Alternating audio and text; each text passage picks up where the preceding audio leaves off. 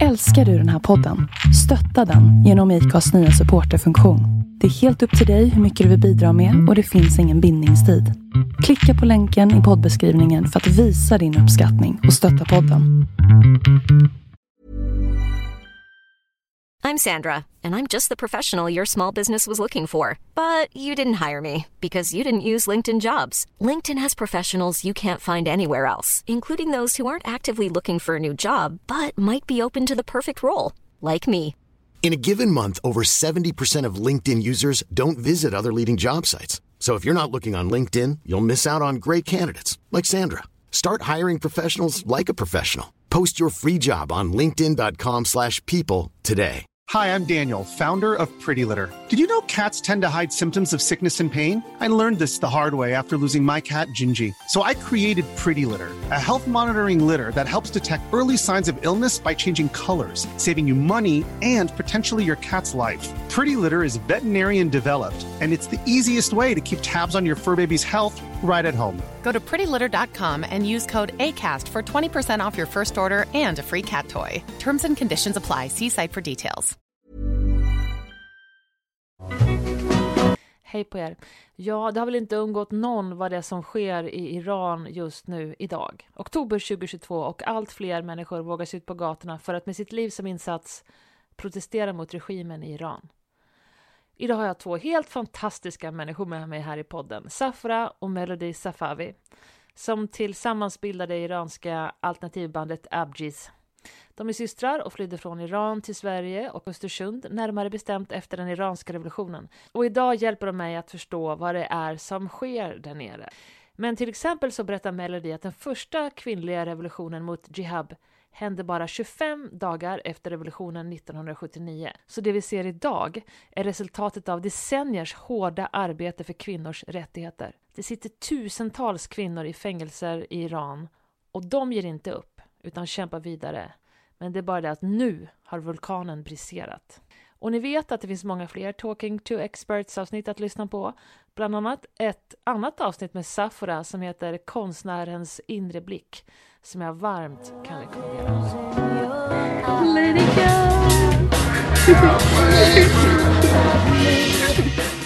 Första gången jag fick höra talas om Abjeez var att det var ett hipster-Iran-band i Sverige.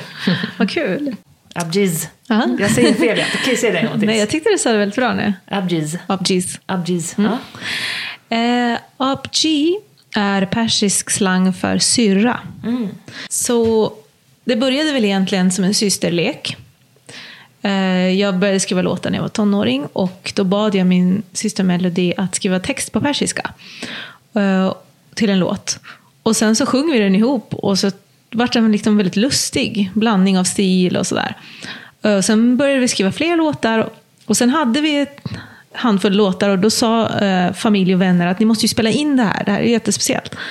Och några år efter, ganska många år efter, 2005, så startade vi då det här bandet Abjeez, och vi valde att kalla oss för just Abjeez för att vi är systrar, syrror. Vi ville visa det här jordnära attityden som vi kände fanns i texter och musik genom att ha slangord. Och sen så satte vi till dansbandssätat i slutet eftersom vi ändå är lite norrlänningar också. Ja. Liksom. Jämtlänningar. Så det är verkligen en mix av allt som är vi.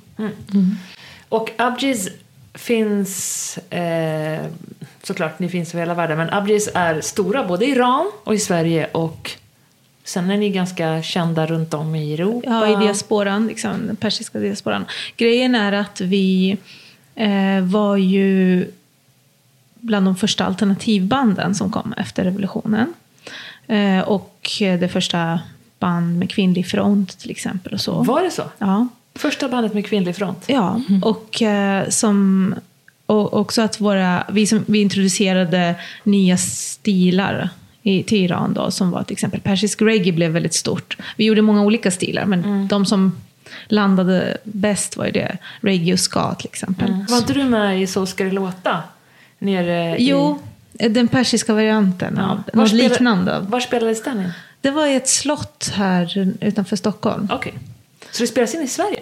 Ja, det spelades in i Sverige. För initiativet var... Det finns många eldsjälar i Sverige som driver liksom den persiska alternativkulturen.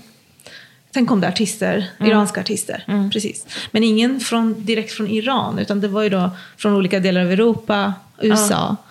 Det är ju väldigt komplicerat det där. Man kan ju inte bo i Iran och vara en frispråkig artist. Nej, precis. Så att det är därför det liksom är två. Det blir liksom lägret i Iran och det som är utanför. Och man blir ju censurerad i Iran som artist. Så det är väldigt svårt att uttrycka sig i alla konstformer. Har ni någonsin spelat i Iran? Nej, vi har ju inte det. Alltså, vi har strax innan vi startade bandet, 2003, så var det sista gången vi var i Iran och hälsade på. Du har inte varit där sedan dess? Nej, inte Melody heller. Vi kan inte det efter att vi startade bandet. Och då måste ni förklara för oss allihopa, varför kan inte ni åka till Iran? Därför att det finns risk att vi blir arresterade på flygplatsen om vi åker. Varför det? För vår musik har varit mycket samhällskritisk, ibland politiskt. Även om vi har försökt då, i början så ville vi inte liksom bli stämplad som ett politiskt band. Men man blir ju det i alla fall. Att vara en iransk kvinna eller ha iransk påbrå gör att man, oavsett vad man säger och sjunger, blir politiskt. Men så har vi uttryckt oss lite klarare ibland när det har gällt vissa saker. Allt enligt oss har verkligen haft med mänskliga rättigheter att göra, men i alla fall så, ja, för dem är det politiskt. De ser oss som antiregim. Och sanningen är att jag vill också bara understryka så här, anledningen att vi valde att inte vara politiskt band. Det är ju också för att dels i vårt band då, när vi startade, fanns det olika politiska åsikter. Alltså man hade olika ideologier. Och vi växte ju upp i Sverige, så vi har ju växt upp i ett land där man kan ha olika ideologier och ändå samsas. Och vår kärnfråga var alltid mänskliga rättigheter och feminism. Så att, och det har ju vi alltid känt att det är det som står högst upp. Så vi vill inte liksom att om vi tar ställning personligen, så här tycker jag eller så där tycker Melody, då plötsligt så förlorar vi så många på vägen. För vi tycker ju att det är de här frågorna vi måste ta itu med först, innan vi kan sen gå vidare till andra ideologiska frågor. För det är grundläggande. Och era texter har ju kretsat kring de här frågorna. Ja. Och det är du som skriver om Melody-texterna. Ja, det är det. Vad handlar era texter om? Alltså, i början så när vi började jobba, jag och Safra, vi var ju yngre också, så handlade det mycket om samhällsfrågor. Enkla saker enligt oss i Sverige, men i Iran så kanske är det inte lika enkelt. Till exempel om att välja, att ha valet att gifta sig eller inte, eller välja sin partner eller inte. Eller om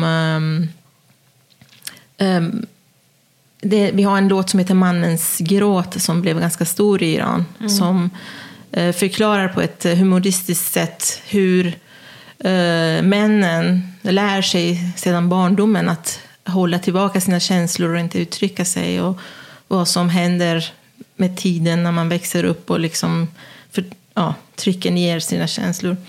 Det är mycket sånt. Och vi har också använt oss mycket av humor. Kanske för att det har kommit naturligt, för att vi har mycket humor i vår relation och i familjen. Men också har vi känt att det går fram bättre. Folk kan lyssna mer och resonera lite lättare när man... Och delta. Ja. Man kan liksom, om man börjar lära sig att skratta ihop, då kan man också prata om svåra frågor. Ja, humor är ju en bra dörröppnare, det tycker jag också. Men sen 2009 tror jag det var, så blev det en slags uppror i Iran. Den gröna rörelsen, the green movement, började, och Där skrev vi också några låtar i stöd av folket. Och såklart så var det kunde inte bli humoristiskt för det handlar om... för tunga grejer helt Ja, enkelt. precis. Och det gjorde också att vi blev mer kända i Iran. Alltså, det var fler människor där som hörde oss. Och då var det många som hörde oss för första gången. Så de hade inte den humoristiska bakgrunden. De hörde oss som en revolutionär typ, revolutionärt band. Och så vi blev liksom också på något sätt tryckt mot ett håll som vi kanske inte hade tänkt på från början.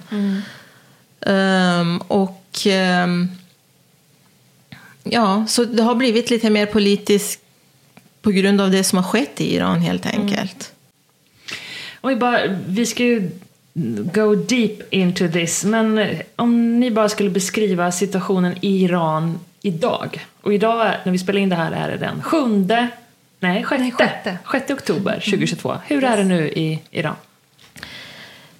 Det har varit, jag tror 19 dagar om jag inte har fel, av uppror och demonstrationer i Iran, i många städer i Iran. Någonting som vi aldrig kunde föreställa oss för en månad sedan till exempel. Och varför kunde ni aldrig föreställa er det? Därför att folk i Iran har försökt så många gånger att få sina röster hörda, men det har förtryckts väldigt snabbt. Och eftersom omvärlden har inte reagerat på samma sätt som de har gjort den här gången, så tror jag att folk i Iran har också liksom tappat modet. För de blir ju arresterade, de blir mördade, de blir torterade. Alltså. En trick som den iranska regimen har använt sig av är att stänga av internet. Och så fort de gör det, då vet inte folk i Iran om de blir hörda eller inte. Den här gången, de har också försökt att göra det och de har gjort det nu, men den här gången så har iranier utanför landets gränser har gått ihop för första gången. För första gången i historien har de lagt undan sina ideologier. Och samarbetat och verkligen jobbat jättehårt. Och då, det samarbetet har varit då att iranier över hela världen har då kommunicerat med varandra och man har kommunicerat till de som är på plats. Ja. Och man har sagt, du är inte själv, världen är med er, kör. Ja.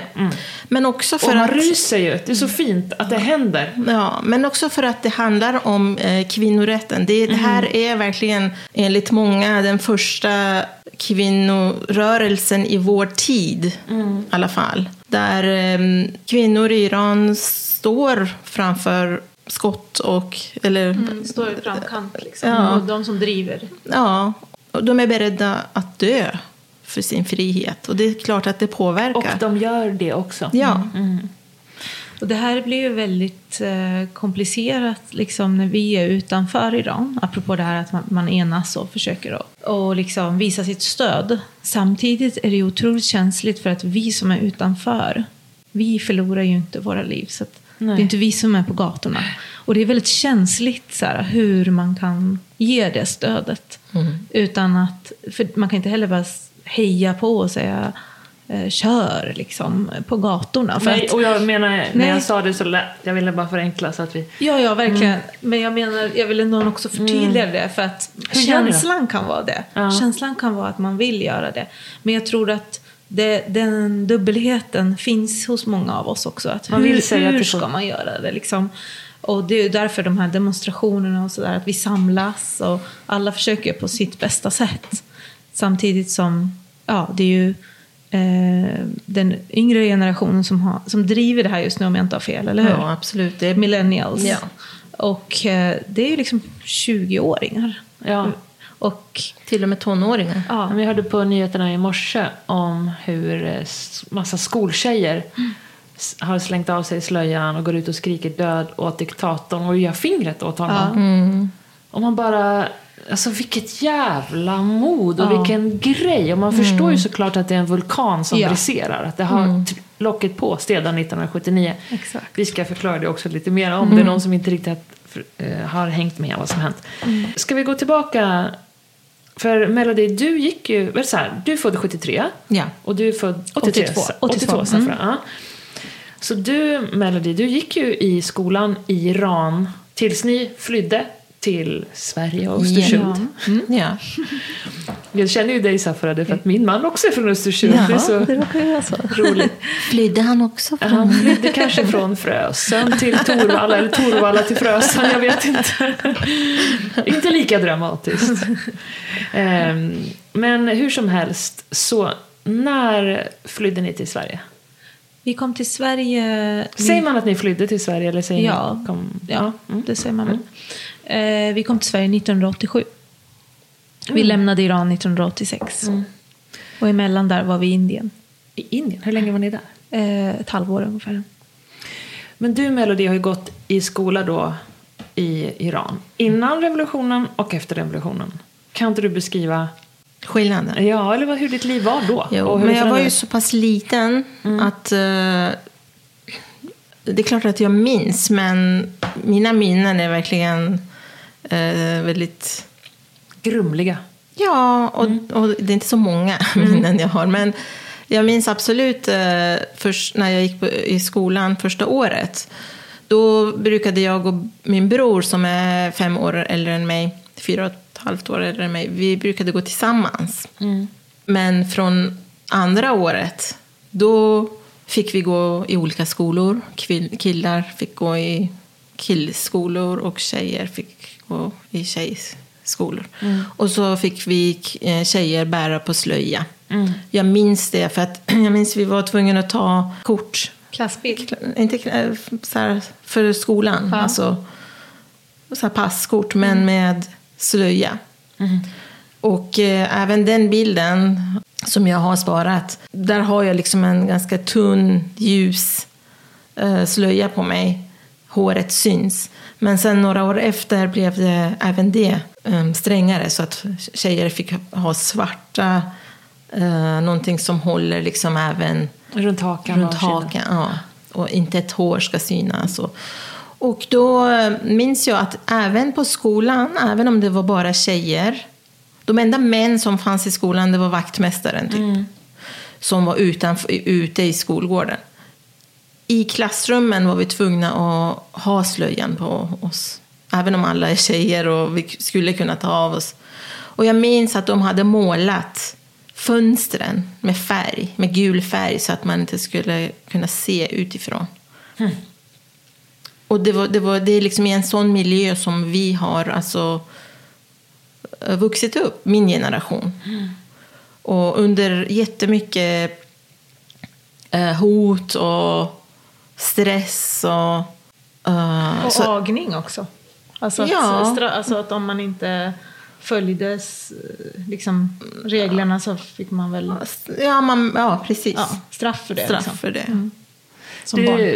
Nu måste jag bara tala om här, för när jag nu känner jag dig, Safra, sedan några år tillbaka, och dig träffar första gången idag, Melody, men du sitter här med så här, du vet, hårt sminkad och näsring och stora örhängen och du, Safra, också alltid så modern och cool, och det blir så jävla tilt i huvudet när man tänker på att men jag säger självklarheter nu, men hur den här moderna människor, alltså att man bara ska behöva tvingas in i det här konceptet.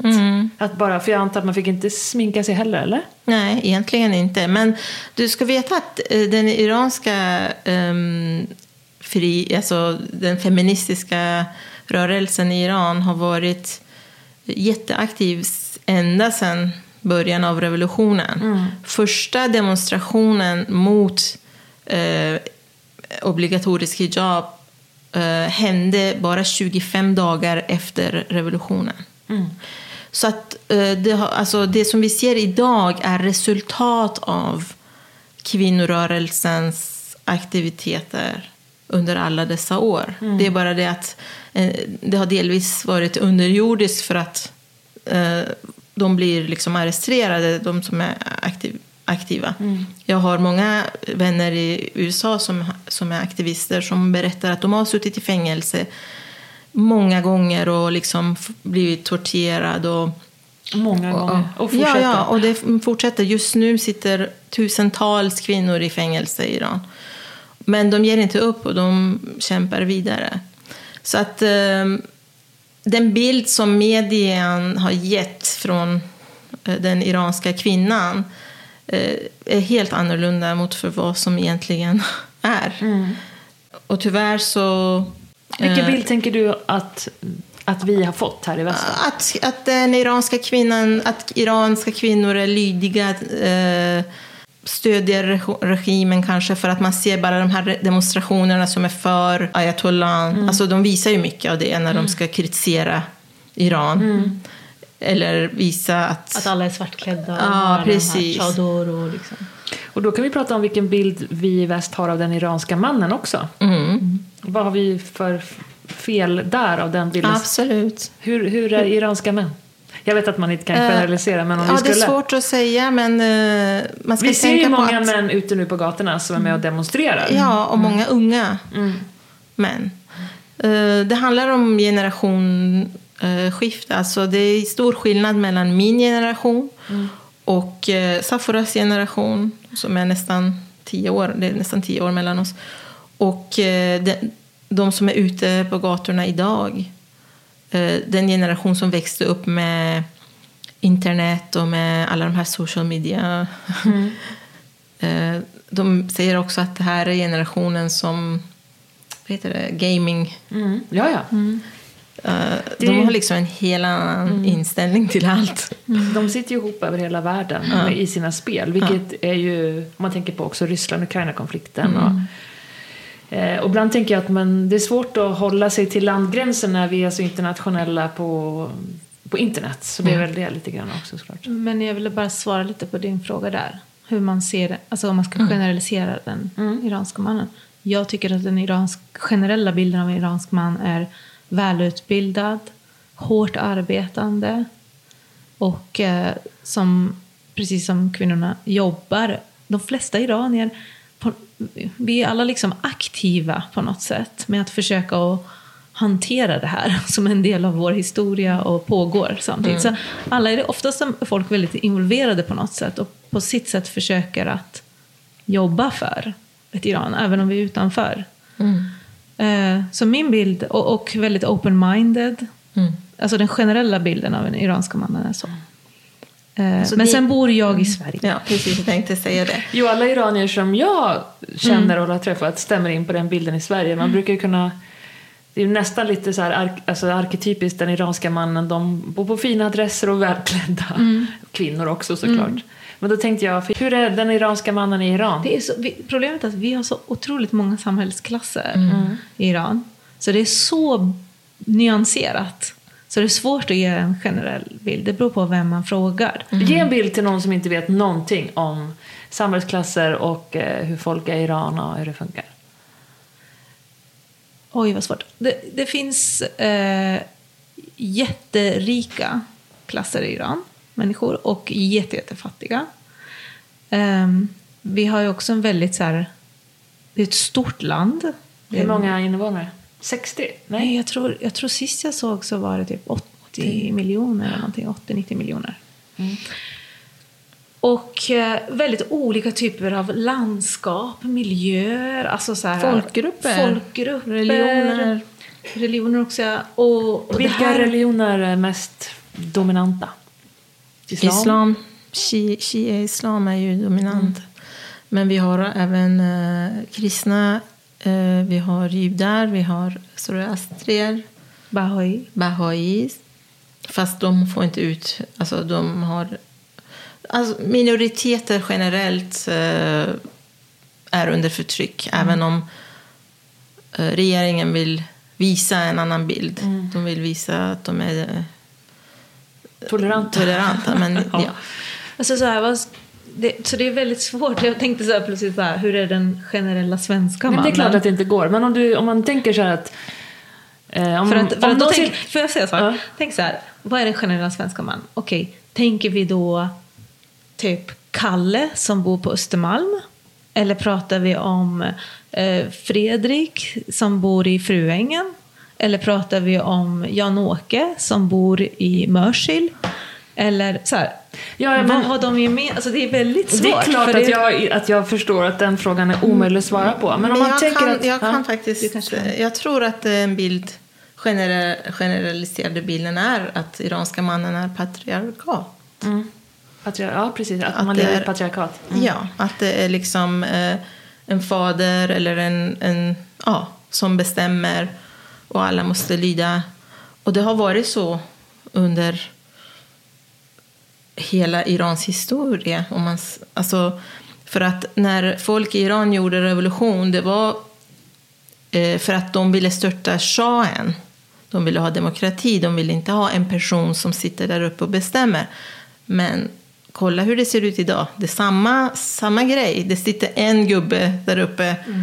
Istället för krona så har han turban på sitt huvud. Men det är samma liksom vad heter det? Tankesätt, ja. Mentalitet. Och det är sant, när du säger så tänker jag, det är sant. Ja. Man inser så. Men det känns så svårt att säga det när man ser ansiktet på alla sina manliga vänner som är så inte så framför sig. Men du tänker mest, eftersom du bor i Sverige. Jag vet, ja. Varken jag och du vi kan inte kalla oss själva för iranier, för att vi är inte 100% iranier. Vi kanske är födda där, men vi är uppväxta i Sverige. Vi har en annan mentalitet. Och det är därför som jag tycker att den här rörelsen är så vacker. För att utifrån den bilden, liksom tankesättet, har den här frihetsrörelsen blommat ut. Det är otroligt vackert. För 5 år sedan så stod en tjej mitt i en torg i Iran och liksom hängde en slöja på en sticka och det var liksom som en slags manifestation. Och männen stod runt omkring och bara stirrade på henne. Och sen så kom säkerhetsstyrkorna och tog henne och arresterade henne. Ingen gjorde någonting, alla bara tittade på henne. Idag, 5 år senare, står kvinnorna och bränner de här slöjorna och männen står och klappar och applåderar. De stödjer dem. Det är kvinnorna som startat den här rörelsen och männen följer dem. Så det betyder att det är därför som det är så vackert. Och förlåt Safra, kör. I stole your... Vi pratar i munnen på varandra. Jag måste bara förklara min fråga där. För att jag tänker att om du inte kan, man är inte insatt. Liksom. Man tittar på nyhetsbilderna och man ber er förklara vad den typiska iranska mannen. Det är klart att det går inte att förklara. Vad är den typiska svenska mannen? Det går inte heller att förklara. Men det ändå ger oss någon bild som vi kan dimpa ner i när vi fortsätter att prata om det här. Ja. Men så tänkte jag på det du sa, att men om du skulle säga någonting generellt så säger du att det är ett patriarkalt system. Och jag menar, det var ju så i Sverige jättelänge och det är fortfarande så på sina håll i Sverige. Och det jag tänker kring det utifrån Iran då, att om landet är dominerat av ett patriarkalt system, även om du inte är den typen av man eller den typen av kvinnor, men du måste hela tiden förhålla dig till det i din vardag. Ja, du kanske inte får gå ut själv eller resa själv, eller du kanske inte får din egen ekonomi. Jag kan inte exakt hur det är i Iran. Vilket gör ju att mannen per automatik har den rollen. Och det krävs ju väldigt mycket av en sån man som lever i ett sånt samhälle, omgiven av de där strukturerna och lagarna, att inte på något sätt förhålla sig till det på något sätt. Alltså säg att det skulle vara en konflikt mellan mannen och kvinnan och de är sura på varandra. Vad har man för vapen att spela med då? Ja, då har ju mannen vapnet att spela med. Vet du vad? Jag sätter inte över pengar till dig. Alltså det blir ju så. Visst, jag förbjuder dig att lämna landet. Ja visst. Jag tar barnet. Du får inte ha ditt barn. Och då blir det ju personligt. When the shit hits the fan. Det är då vi visar våra sämsta eller bästa sidor. Liksom, så att...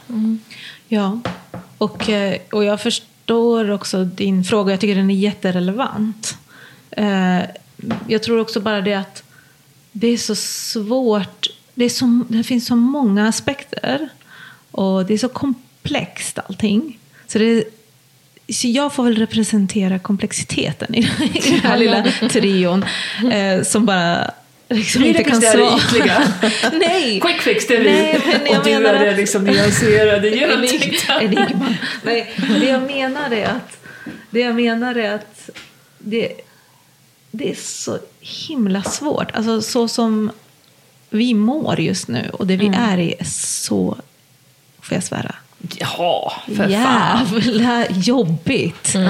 Och det är så komplicerat och det drar åt alla håll i huvudet och, så att man blir också så här lite, jag känner att jag blir lite rädd så här, tänk om jag säger en bild, alltså för den som hör, man vill också visa den komplexiteten, men det är också väldigt svårt, hur kan man visa det?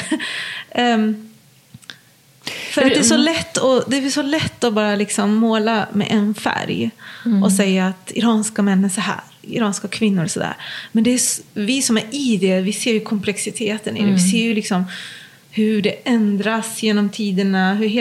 För mig är det hela tiden, det här handlar om världen egentligen. Det här handlar om vår samtid egentligen. Det handlar inte bara om Iran. Det här är vindar som vi känner i Sverige, i Europa. Alltså, man kan verkligen zooma ut och se det så. Då tycker jag it makes more sense. Och då fattar man komplexiteten. Och vad som händer också. Jag menar, internetglobaliseringen, vad har det gjort med oss?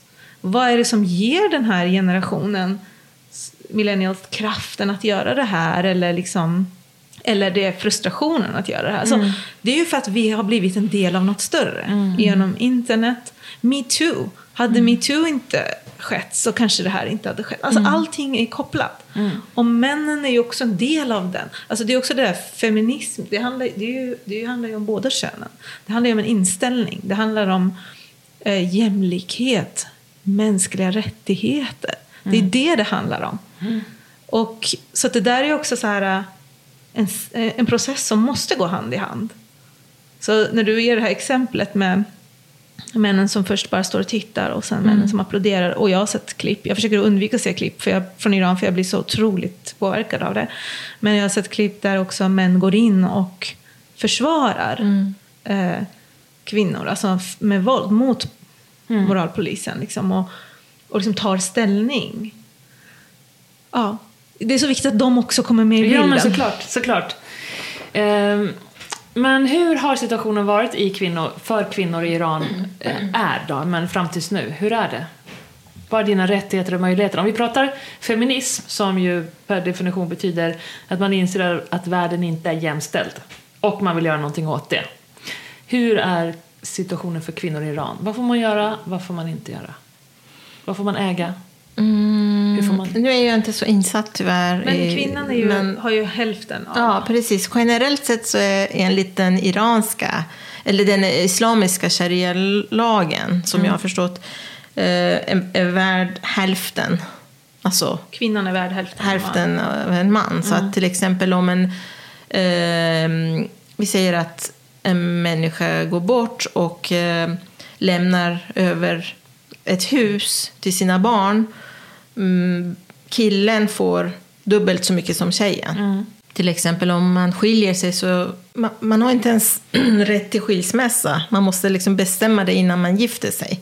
Det är också en grej som många kvinnor kämpar för, att innan man gifter sig så måste man bestämma. Ha äktenskapsförord. Eller? Att man har rätt att skilja sig. Och det är många som inte vill ge den här rätten. Alltså männen måste gå med på det.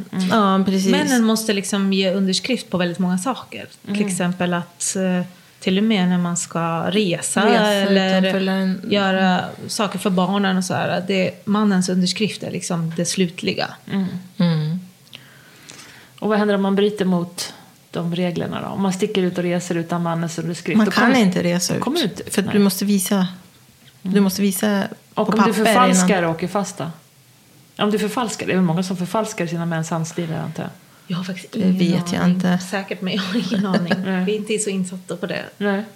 Och i hemmet är mannen som är familjens överhuvud, eller hur? Ja, man ska säga generellt. Generellt så är det så, men det är också, alltså, när man går in i en iransk familj, generellt sett så är det ju oftast kvinnan som the boss. Så när du kommer in i hemmet, där är det ingen slöjor och där är det smink och man dricker alkohol? Ja, alltså generellt. Om man gillar det. Ja, om man gillar det. Jag menar, man gör inte det ute på restauranger. Eller? Nej, det är olagligt. Också när kvinnan bossar också i hemmen, menar du? Ja, vad jag menar med boss, det är typ att... Hon har mandat över hemmet. Ja. Lite det här... bondesamhället i Sverige, helt enkelt. Ja. Nej, men liksom kvinnan är oftast liksom, i hemmet är det matriarkat men själva ekonomin och liksom utåt är det patriarkat. Fast nu är det ju på grund av alltså under de senaste, låt oss säga 10-20 åren, så har ju både män och kvinnor varit tvungna att jobba för att det ska gå runt. Och så det är liksom... Men jag vill också bara flika in att jag har ju liksom vänner som, när jag har pratat med, har förklarat att i deras familj, redan deras mor- och farföräldrar liksom var mycket mer jämlika i sitt tänk. Och liksom jag har hört, så jag tänker just på att alla som är iranier och hör att man kan ha väldigt olika erfarenhet av detta. Alltså vissa familjer har haft en mycket mer öppen och jämställd inställning i sin familj från flera generationer tillbaka. Medan andra är så här, fortfarande måste man fråga den äldre mannen i huset innan man får göra någonting. Så det är också väldigt... vissa familjer har ju fortfarande... vissa har hijab i familjen. Och, alltså inomhus, och man ska ha det. Medan andra familjer har liksom ett helt parallellt liv. Med allting som vi kan tänka oss här och mycket mer har de där. För det finns en svart marknad, för det finns en underjordisk värld. Så det är också så här, igen den där komplexiteten att för våra svenska vänner, när ni pratar med era iranska vänner och familjer, så här, det kan vara väldigt olika. Och i samma familj kan det vara olika. Det kan vara så att när jag åker hem till moster, då måste jag tänka på hur jag är klädd. Att jag till exempel har... Det här är ett exempel, min moster är inte så. Men om jag ska hem till moster så måste jag kanske se till att inte visa benen och inte vara lättklädd. För att de är mer religiösa i den familjen. För att någon ingift är det eller sådär. Men när jag åker hem till farbror, där är det jämt fest. Och liksom, jag kan ha på mig en kort. Ja, absolut. Vi är i poolen och alla badar tillsammans. Alltså, det är sådana kontraster vi pratar om. I samma släkt liksom. Och sen måste jag också tillägga att man kan ha hijab och ändå vara emot regimen. Och, alltså, så det är inte så svartvitt som man tror. Och det här är att det har inte egentligen, även om folk i Iran är generellt sett väldigt trötta på islam, på religionen och på islam. Eller på islamism. Eller på islamism, ja. Men så, eller är det hela? Alltså, både islam och islamism. Eftersom vi inte bor i Iran så kan inte jag uttala mig för dem. Men som jag ser det, uppfattar det, så eftersom regimen använder islam för att förtrycka folk, så är folk helt done with it. Men det är ganska känsligt för att många i väst kan utnyttja det här för att trycka ner på islam och säga, kolla vad islam gör mot kvinnor. Men det är inte nödvändigtvis det. Det är bara att den här regimen har utnyttjat de här ideologierna för att krossa folket eller de som är emot. Men man ska vara väldigt försiktig för att inte liksom dra alla över samma kam. För egentligen så är inte hijab ett måste i islam. Det är den iranska regimen som har gjort det obligatoriskt. Man kan vara muslim och gå omkring utan slöja i andra länder, andra muslimska länder, och liksom vara mer fri. Alltså jag sitter inte här och försöker försvara islam, men jag säger bara att det är liksom, som Safra säger, det är så komplext. Det går inte att liksom... Ja, vi måste vara försiktiga så att vi liksom inte dömer ut. Alltså att vi kan separera på saker, tycker jag, hela tiden. Vi måste kunna separera igen tro och ideologi med... Vi måste separera det från demokrati och mänskliga rättigheter och jämställdhet. För det är så lätt att man liksom... Det som har skett i Iran är ju att det inte är separerat. Utan man säger att det är tron och ideologin som bestämmer allt. Det är det som är lagarna, reglerna. Det är då det blir fel. Men vi måste ju kunna separera dem. Men det är det som är islamismen i det hela och inte islam, tänker jag. Kan du säga, när du säger islamism, vad du menar med det? Jag ska försöka uttrycka mig vad jag menar med det. Jag menar när extremistisk tolkning av islam som man använder för att förtrycka. Yes. Ja, när religion och politik går in i varandra och blir ett. Det är där som det här uppstår. Som det uppstår. Och det är ju jätteviktigt såklart med tanke på hur världen ser ut att vi är jättenoga med att skilja på det. Ja. Det finns ju massor med självklarheternas självklarheter. Det finns ju massor med från alla religioner som är jättefina och dumma huvud. Men ska vi bara dra lite snabbt iranska revolutionen? Ska du köra det med Melody? Vad ska jag berätta? Nu fick jag ett livrädd ansikte här. Ja, men för de som inte känner till, vad var det som hände då? 1979. 79. It's that time of the year. Your vacation is coming up. You can already hear the beach waves, feel the warm breeze, relax and think about work. You really, really want it all to work out while you're away. Monday.com gives you and the team that peace of mind. When all work is on one platform and everyone's in sync, things just flow. Wherever you are, tap the banner to go to Monday.com.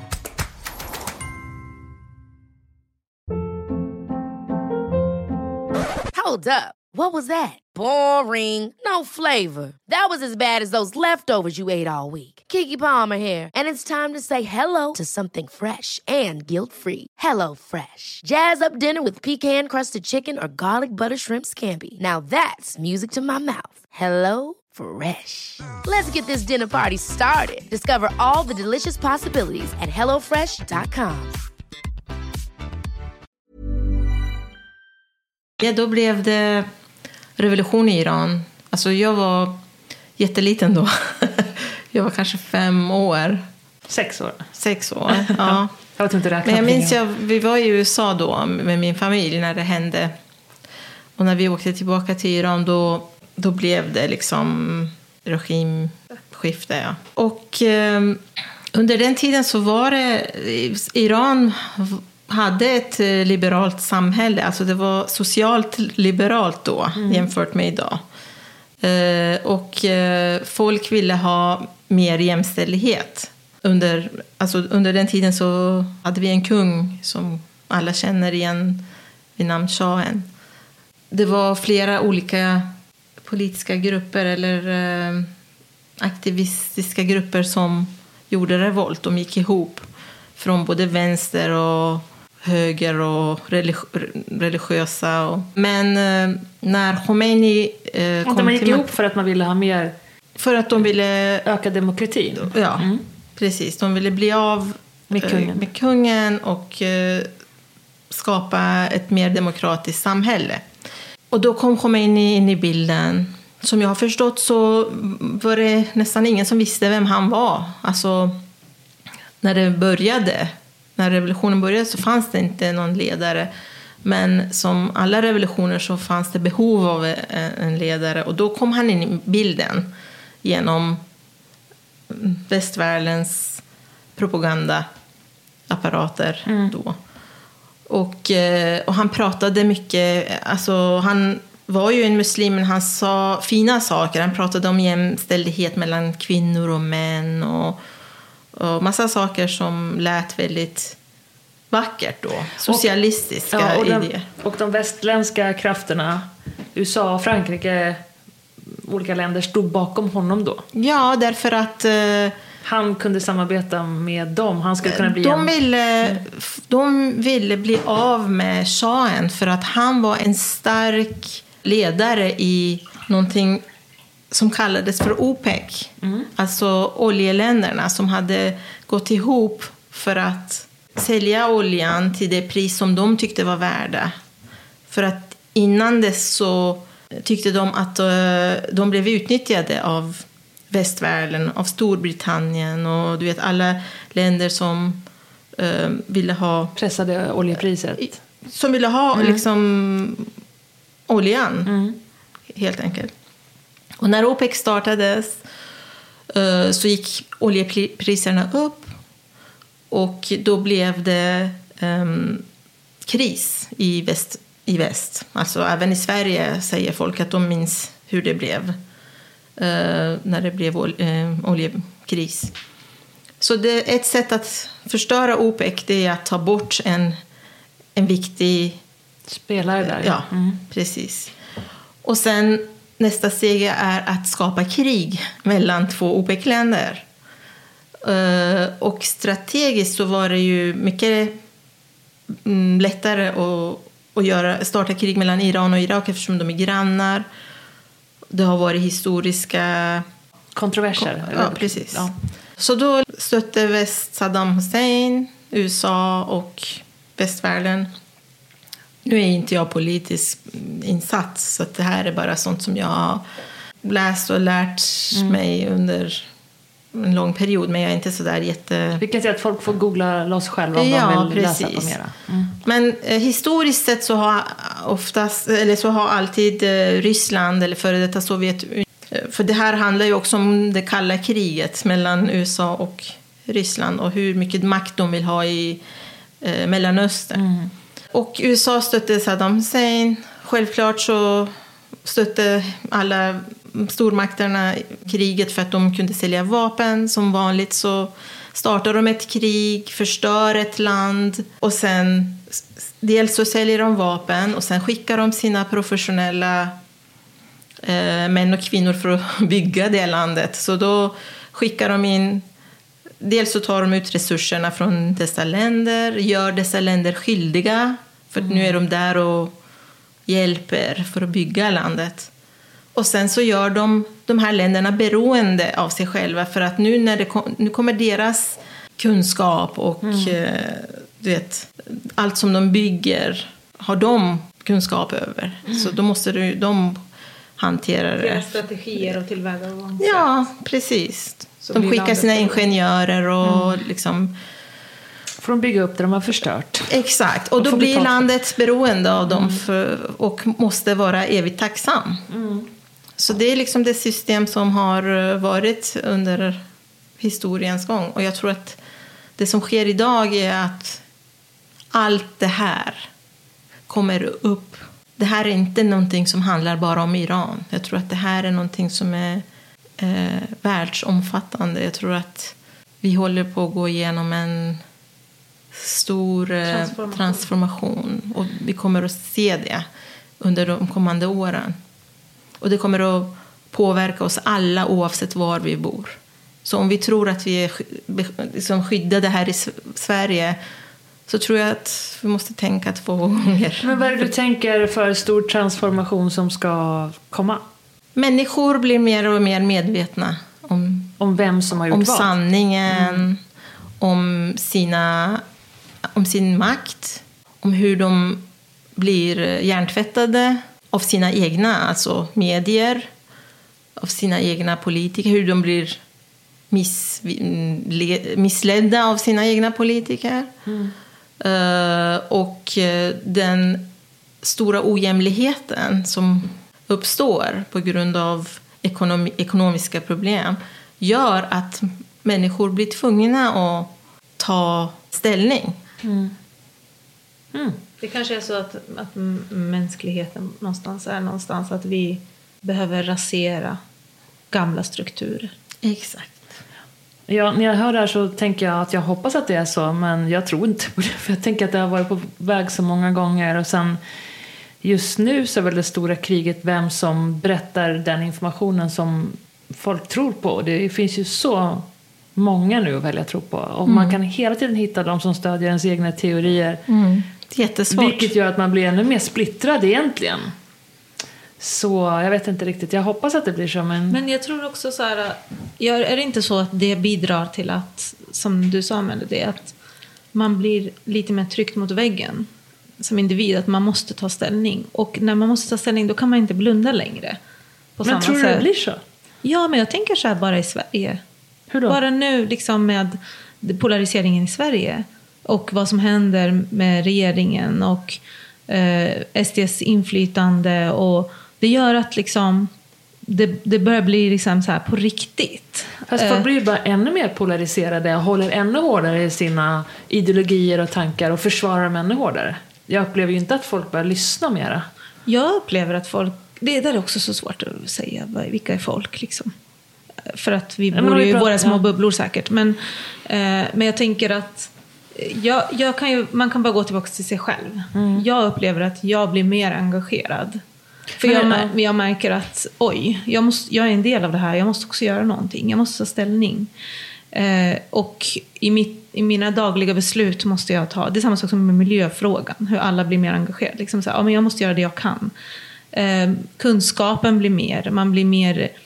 Man kanske lägger mer tid på att ta reda på saker. Ja, men om du jämför med klimatet då, så utsläppen fortsätter att öka. Så att jag menar, det händer ju inte att folk tänker till. Jag tror vi tänker väldigt kortvarigt just nu. Vi vill, som människor så har vi en tendens att vilja se resultat på en gång eller under vår livstid. Men om man tittar lite utifrån och ger det lite större perspektiv, så tror jag att där kan man hitta mer hopp.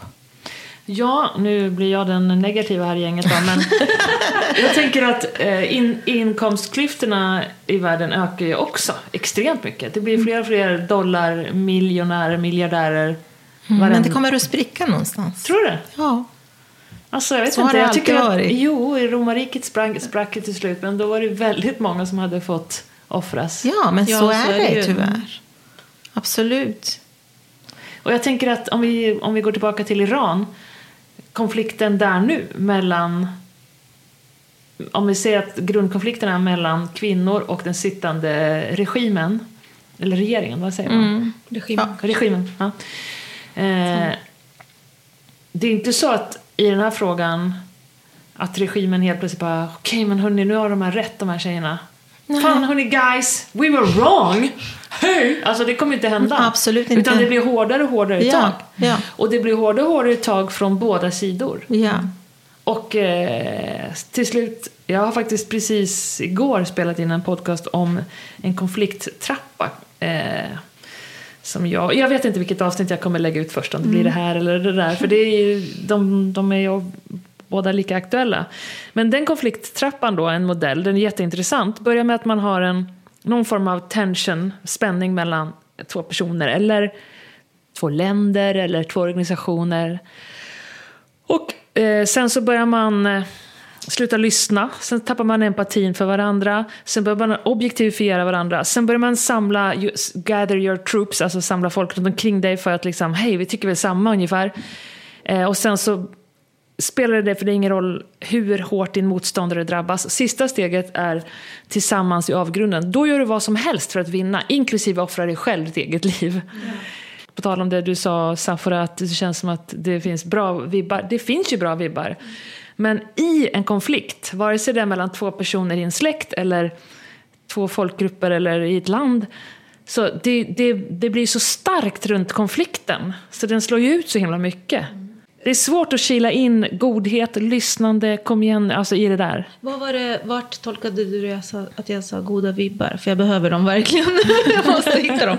Vart kände du att jag sa? Pratade om att, eller jag vet inte, jag kanske missförstod er båda två, men ni pratade om så att det kommer en förändring och till slut så kommer man stå tryckt mot väggen och behöva inse någonting. Och då tänker jag, vad fan kommer folk att inse? Jag tror att folk inser ingenting. Jag tror att det jag syftar på är två saker. Ena är att allt vi gör är ju för att vi vill ha en förändring, en förbättring. Så vi får inte en förändring, inte nödvändigtvis en förbättring. Jag tror människan vill alltid ha förbättring. Sen kanske vi har olika åsikter om vad bra är.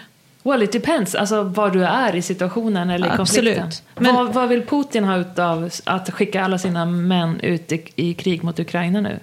Det kan inte jag svara på. Nej, men det är ingen förbättring. Nej, men ur hans perspektiv är det. Alltså jag menar att vad som är bra är en annan fråga. Det är relativt. Men människan, tänker jag, vill ha förbättring. Man vill aldrig gräva sin grav. Man vill inte skapa en undergång. Utan man jobbar ju för något. Så vi får inte först och främst får vi inte tappa den visionen och den drömmen och bli liksom miserable i allt det hemska. Så den måste man behålla. Där finns lite good vibes som vi måste behålla. Ja, 100%, absolut. Sen så är det också att det jag syftade på var nog lite mer att till exempel jag jobbar ju mycket inom scenkonsten. Bara de samtal som jag känner har skett mellan mina kollegor och de som är kanske chefer och lite uppsatta så här. Sen valet, jag ser att folk är mer aktiva. Alltså så här, politiskt aktiva. Alltså att de tänker att till exempel konsten vi gör har mer av ett budskap. Man tänker mer på så här, vad är det vi gör när vi är kulturellt aktiva. Något som för oss som har levt med det här bagaget av det som sker i Iran. Till exempel, det har ju alltid funnits med i vår konst och uttryck. Till exempel, alla våra låtar har ju alltid handlat om, vi sjunger ju sällan om en romantisk relation eller kärlek eller bara fantasi eller liksom, vi har inte haft det utrymmet att liksom utforska de sidorna. Medan i ett land där det har varit fred alltid, då har man mycket mer möjlighet att utforska andra saker. Man får vara flummig och man kan lägga produktionspengar på att bara leka eller liksom, och det är fantastiskt också. Jag säger inte att man inte ska det, men jag säger att jag märker bara på den lilla korta tiden sedan valet att fokuset är lite skiftat. Att vi pratar annorlunda i branschen. Att folk vet att det ska finnas något bakom nu det vi gör. Så att det liksom, så vi hjälper till att bygga istället för att så att nästa val känns bättre. Så att det liksom lutar åt rätt håll.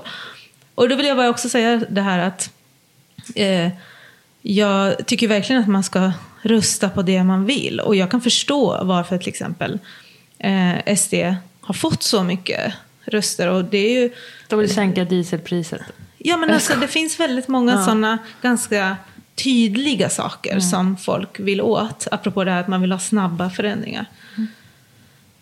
Men då glömmer vi liksom, om man tänker så här, om man är lite extrem i sin röst. Så, jag tror inte alla som röstar på SD har samma ideologi som det partiet har haft tidigare i alla fall.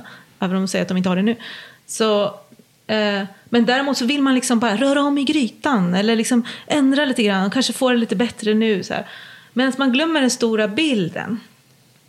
Det där Sverige de pratar om som är så fantastiskt som man vill tillbaka till.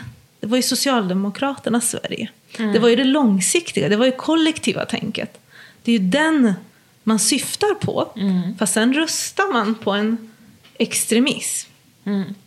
Och sånt där att vi liksom, jag tror att alltså bara att vi har det här samtalet just nu är ju visar ju på att vi tar lite ställning. Vi lyfter upp vissa frågor.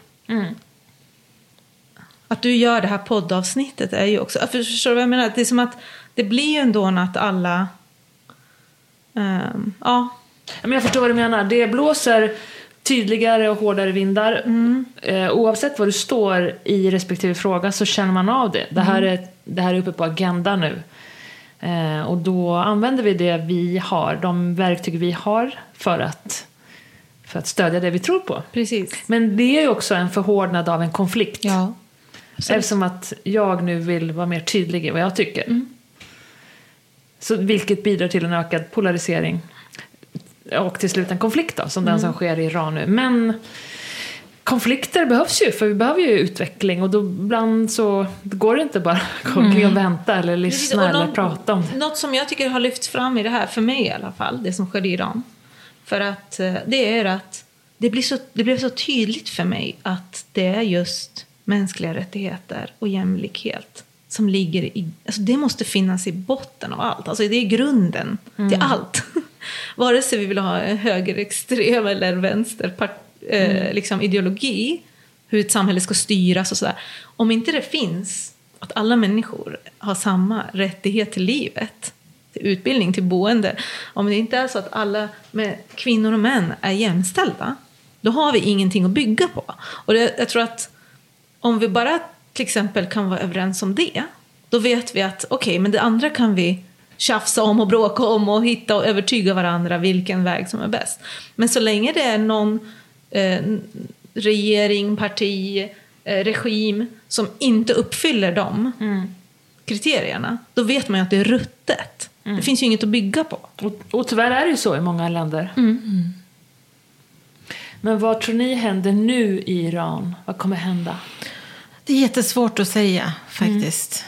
Jag tror att många iranier som oss sitter här utanför Irans gränser och är oroliga och ledsna och liksom... Ja, ni sitter på sociala medier. Ja, man vill göra någonting men man vet inte vad. Det är de som är i landet ber oss är att vara deras röster och hjälpa dem att bli hörda. Häromdagen så började politikerna i Europa också uttrycka sig, vilket var väldigt ovanligt men också stärkande. Ja, den gav hopp. Fast man är ju också som iranier så är man alltid liksom lite tveksam, ja, för att man har hört så mycket.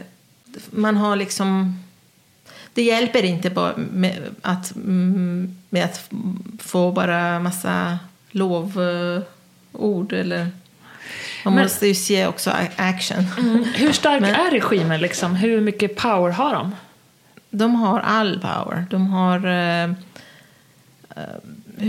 alltså den högsta ledaren Khamenei som har all makt. Han har skapat en militär vid sidan av den vanliga militären som är alltså regimens militär som är större nu och starkare, och de har till och med liksom kontroll över alla resurser och allt i Iran. Alltså de har liksom...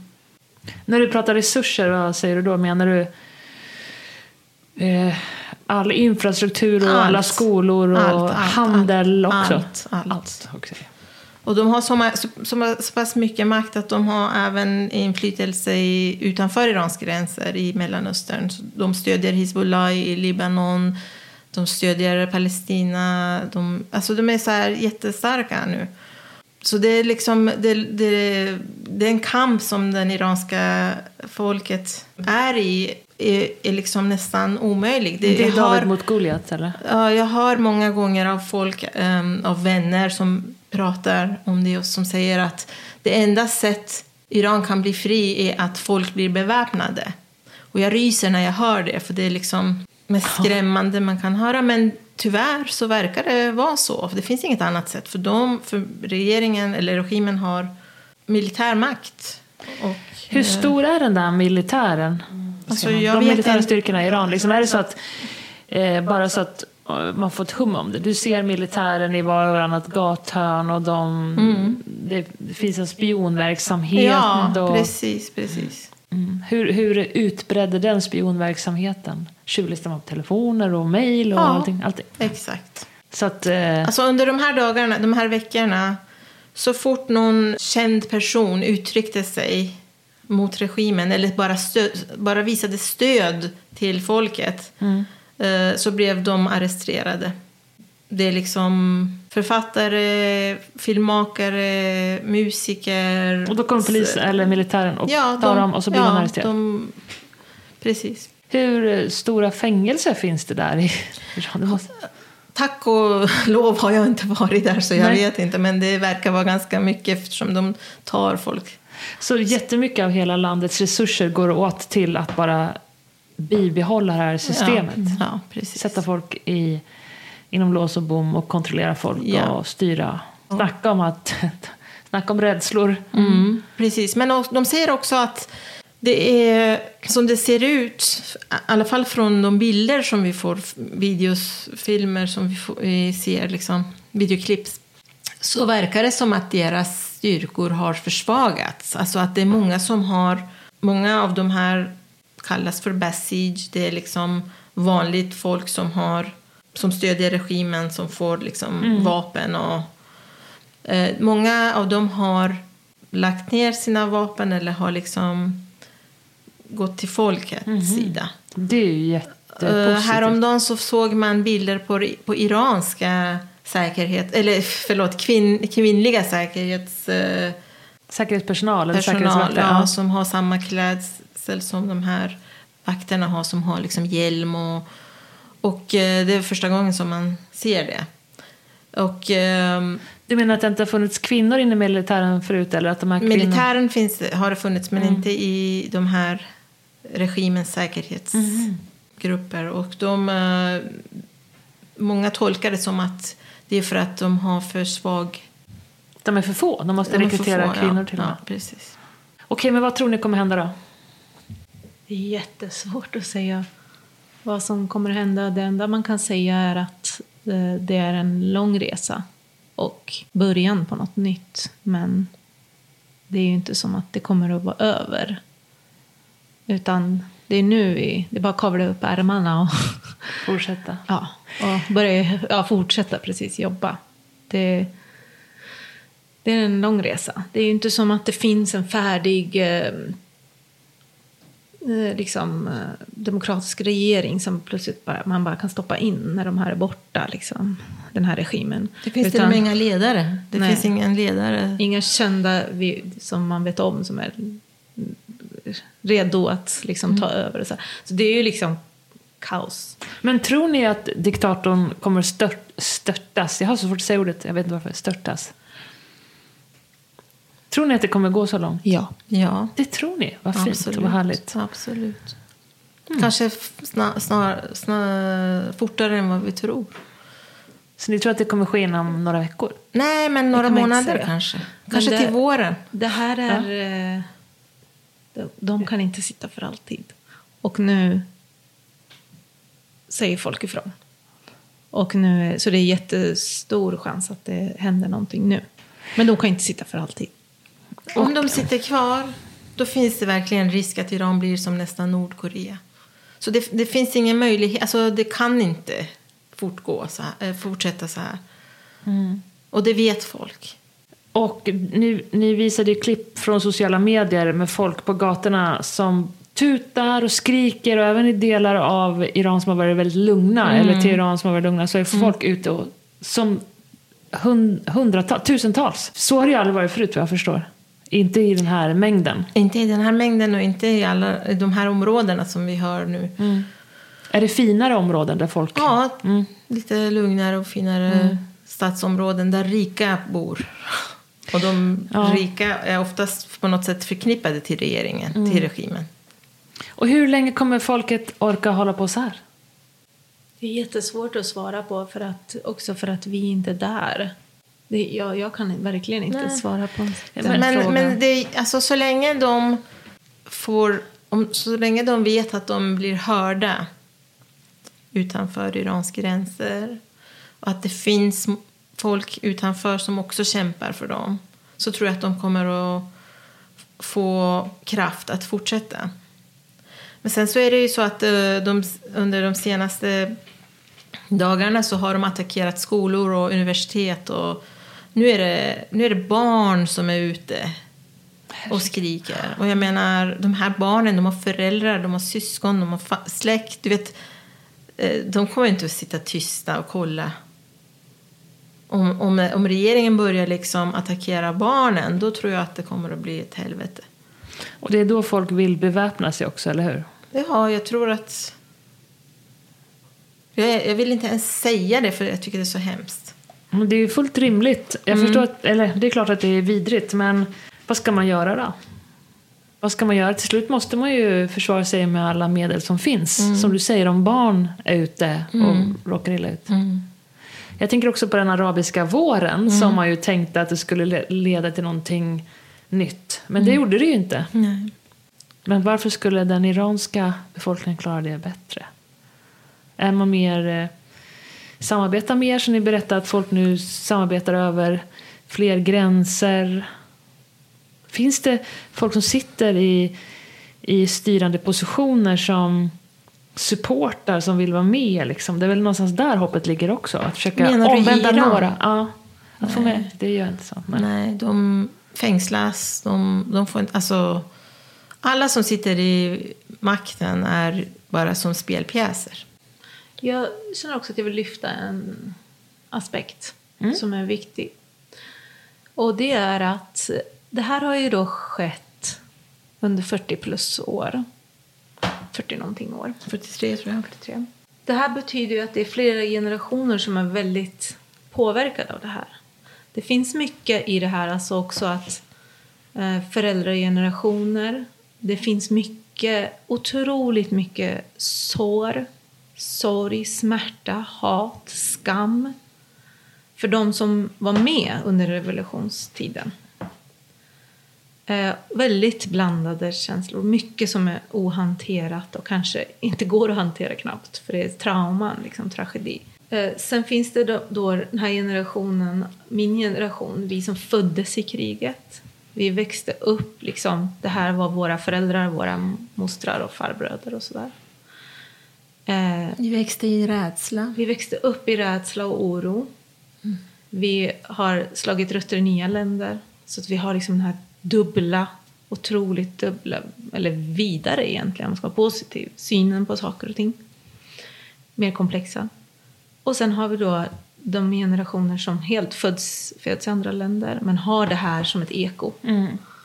Och de generationer som föds uppe i Iran med det här, i det här, som är de som nu har sparkat bakut.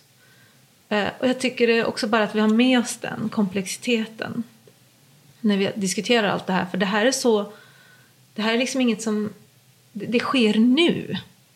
Allt det här sker nu.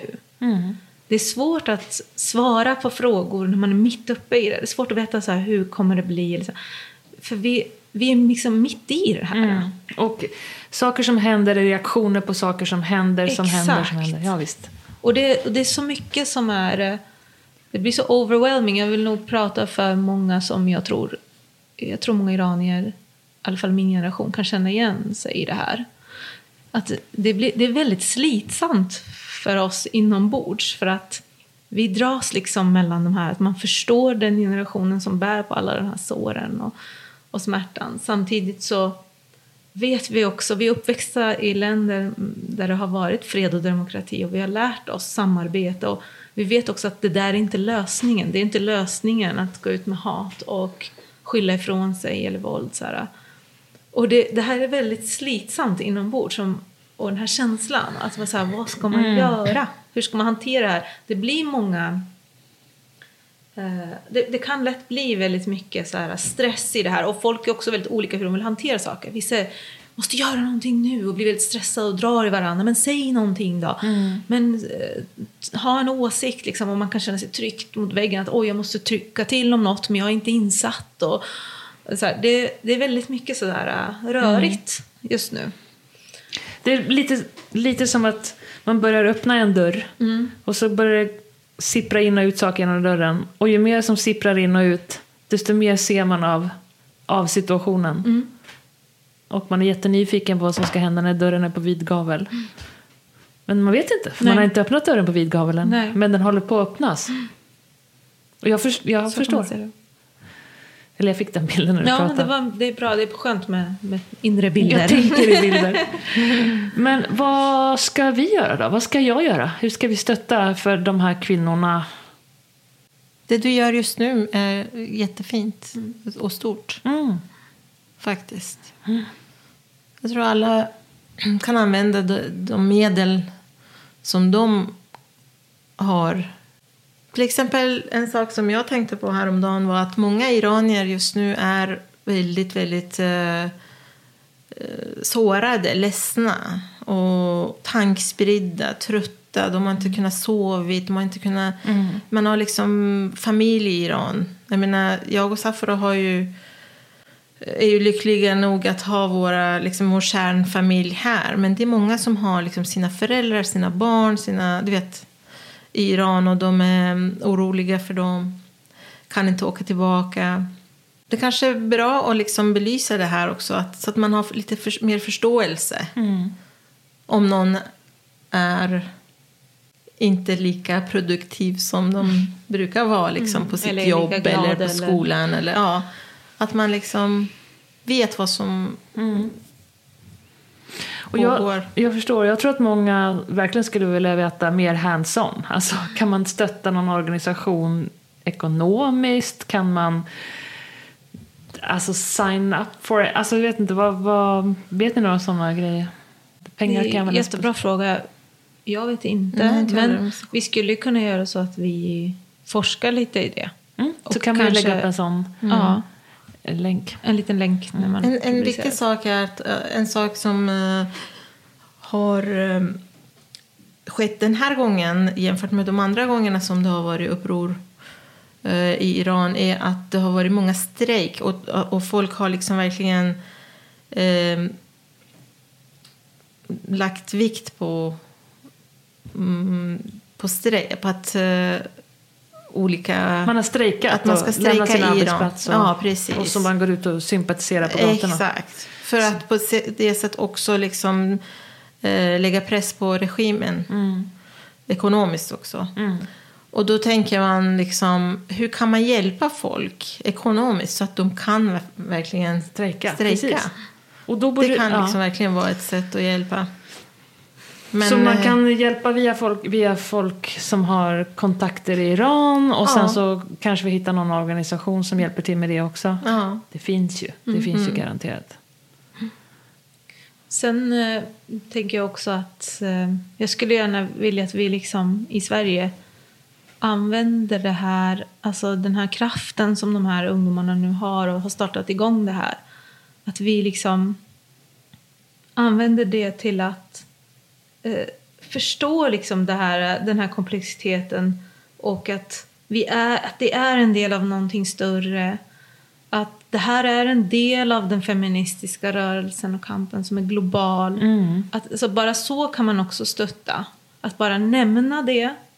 Att hashtagga Mahsa Amini. Att liksom hela tiden bara ha uppe det här.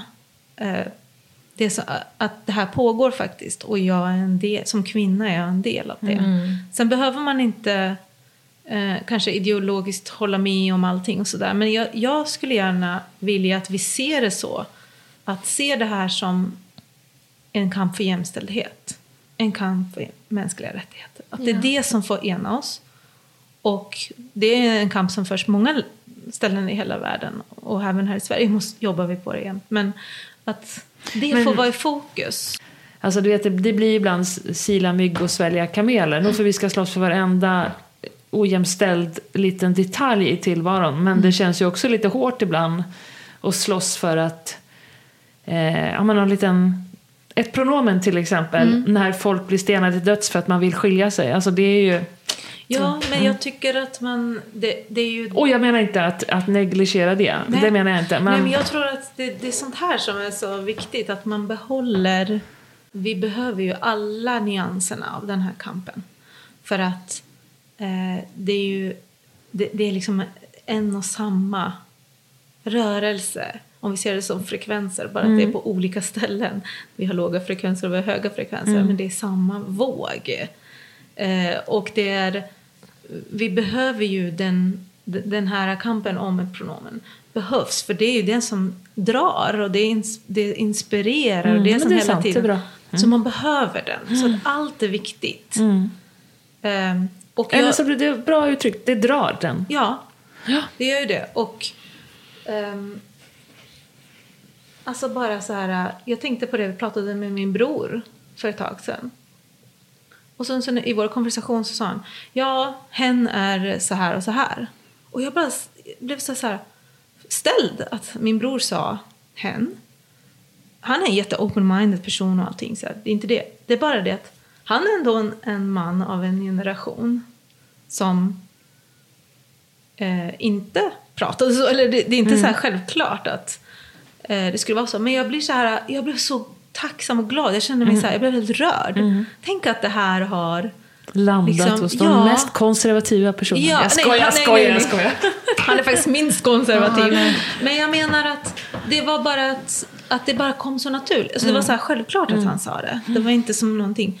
Jag bara tänkte så här hur vi alla har tagit till oss det och hur det känns självklart nu. Något som för några år sedan skrattade många åt och skämtade bara hen eller liksom förlöjligare och så. När det först kom så här. Men och fortfarande vissa gör det. Men att det på något sätt också så integreras. Och det är så utveckling. Det var så tydligt för mig att det är så det sker. Det är så här vi förändras. Jo, men det... Och han är en iransk man. Han är en förebild. Alltså, det är också det. Jag tycker det är så vackert att vi behöver hela tiden. Och man behöver också, jag kan själv förstå känslan att man kan känna sig överväldigad av allt som sker i världen. Men min enda önskan till mina medmänniskor är att man inte ska bara stänga av och tänka svart och vitt. Utan man säger, okej, om det här blir för överväldigande, inte bara gå till de lätta lösningarna och kortsiktiga. Jag bara tänker, okej, det här är överväldigande, men vad kan jag göra just här och nu? Okej, det är att vara trevlig mot min granne, eller bara anstränga mig där mot mina barn. Bara att de ska vara vara open-minded. Eller man kan göra det lilla. Göra någonting bara. Ja, men inte så här lägga på locket och tänka att nej, men alla de är så, alla de är si. Det är det värsta vi kan göra. För det är verkligen att sätta ett käpp i ett hjul som håller på och rullar. För oss alla liksom. I agree. Jag tror att vi kanske är klara, vad tror ni? Kände så. Fint avslut, Safora.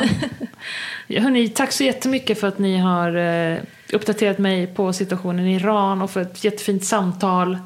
För ett nyanserat fint samtal. Och, tack. Tack så mycket för att du lyfter fram detta. Verkligen. Och för att du är den du är, som är helt fantastisk. Och alltid är nyfiken och vill ta fram intressanta saker och frågor. Tack, Safora. Men det är väl självklart. Självklart, verkligen.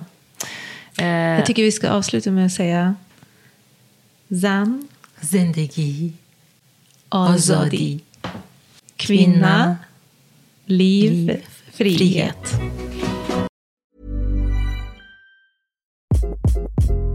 Hi, this is Craig Robinson from Ways to Win, and support for this podcast comes from Invesco QQQ. The future isn't scary. Not realizing its potential, however, could be. Just like on the recruiting trail, I've seen potential come in many forms as a coach. Learn more at Invesco.com/QQQ. Let's rethink possibility. Invesco Distributors, Inc.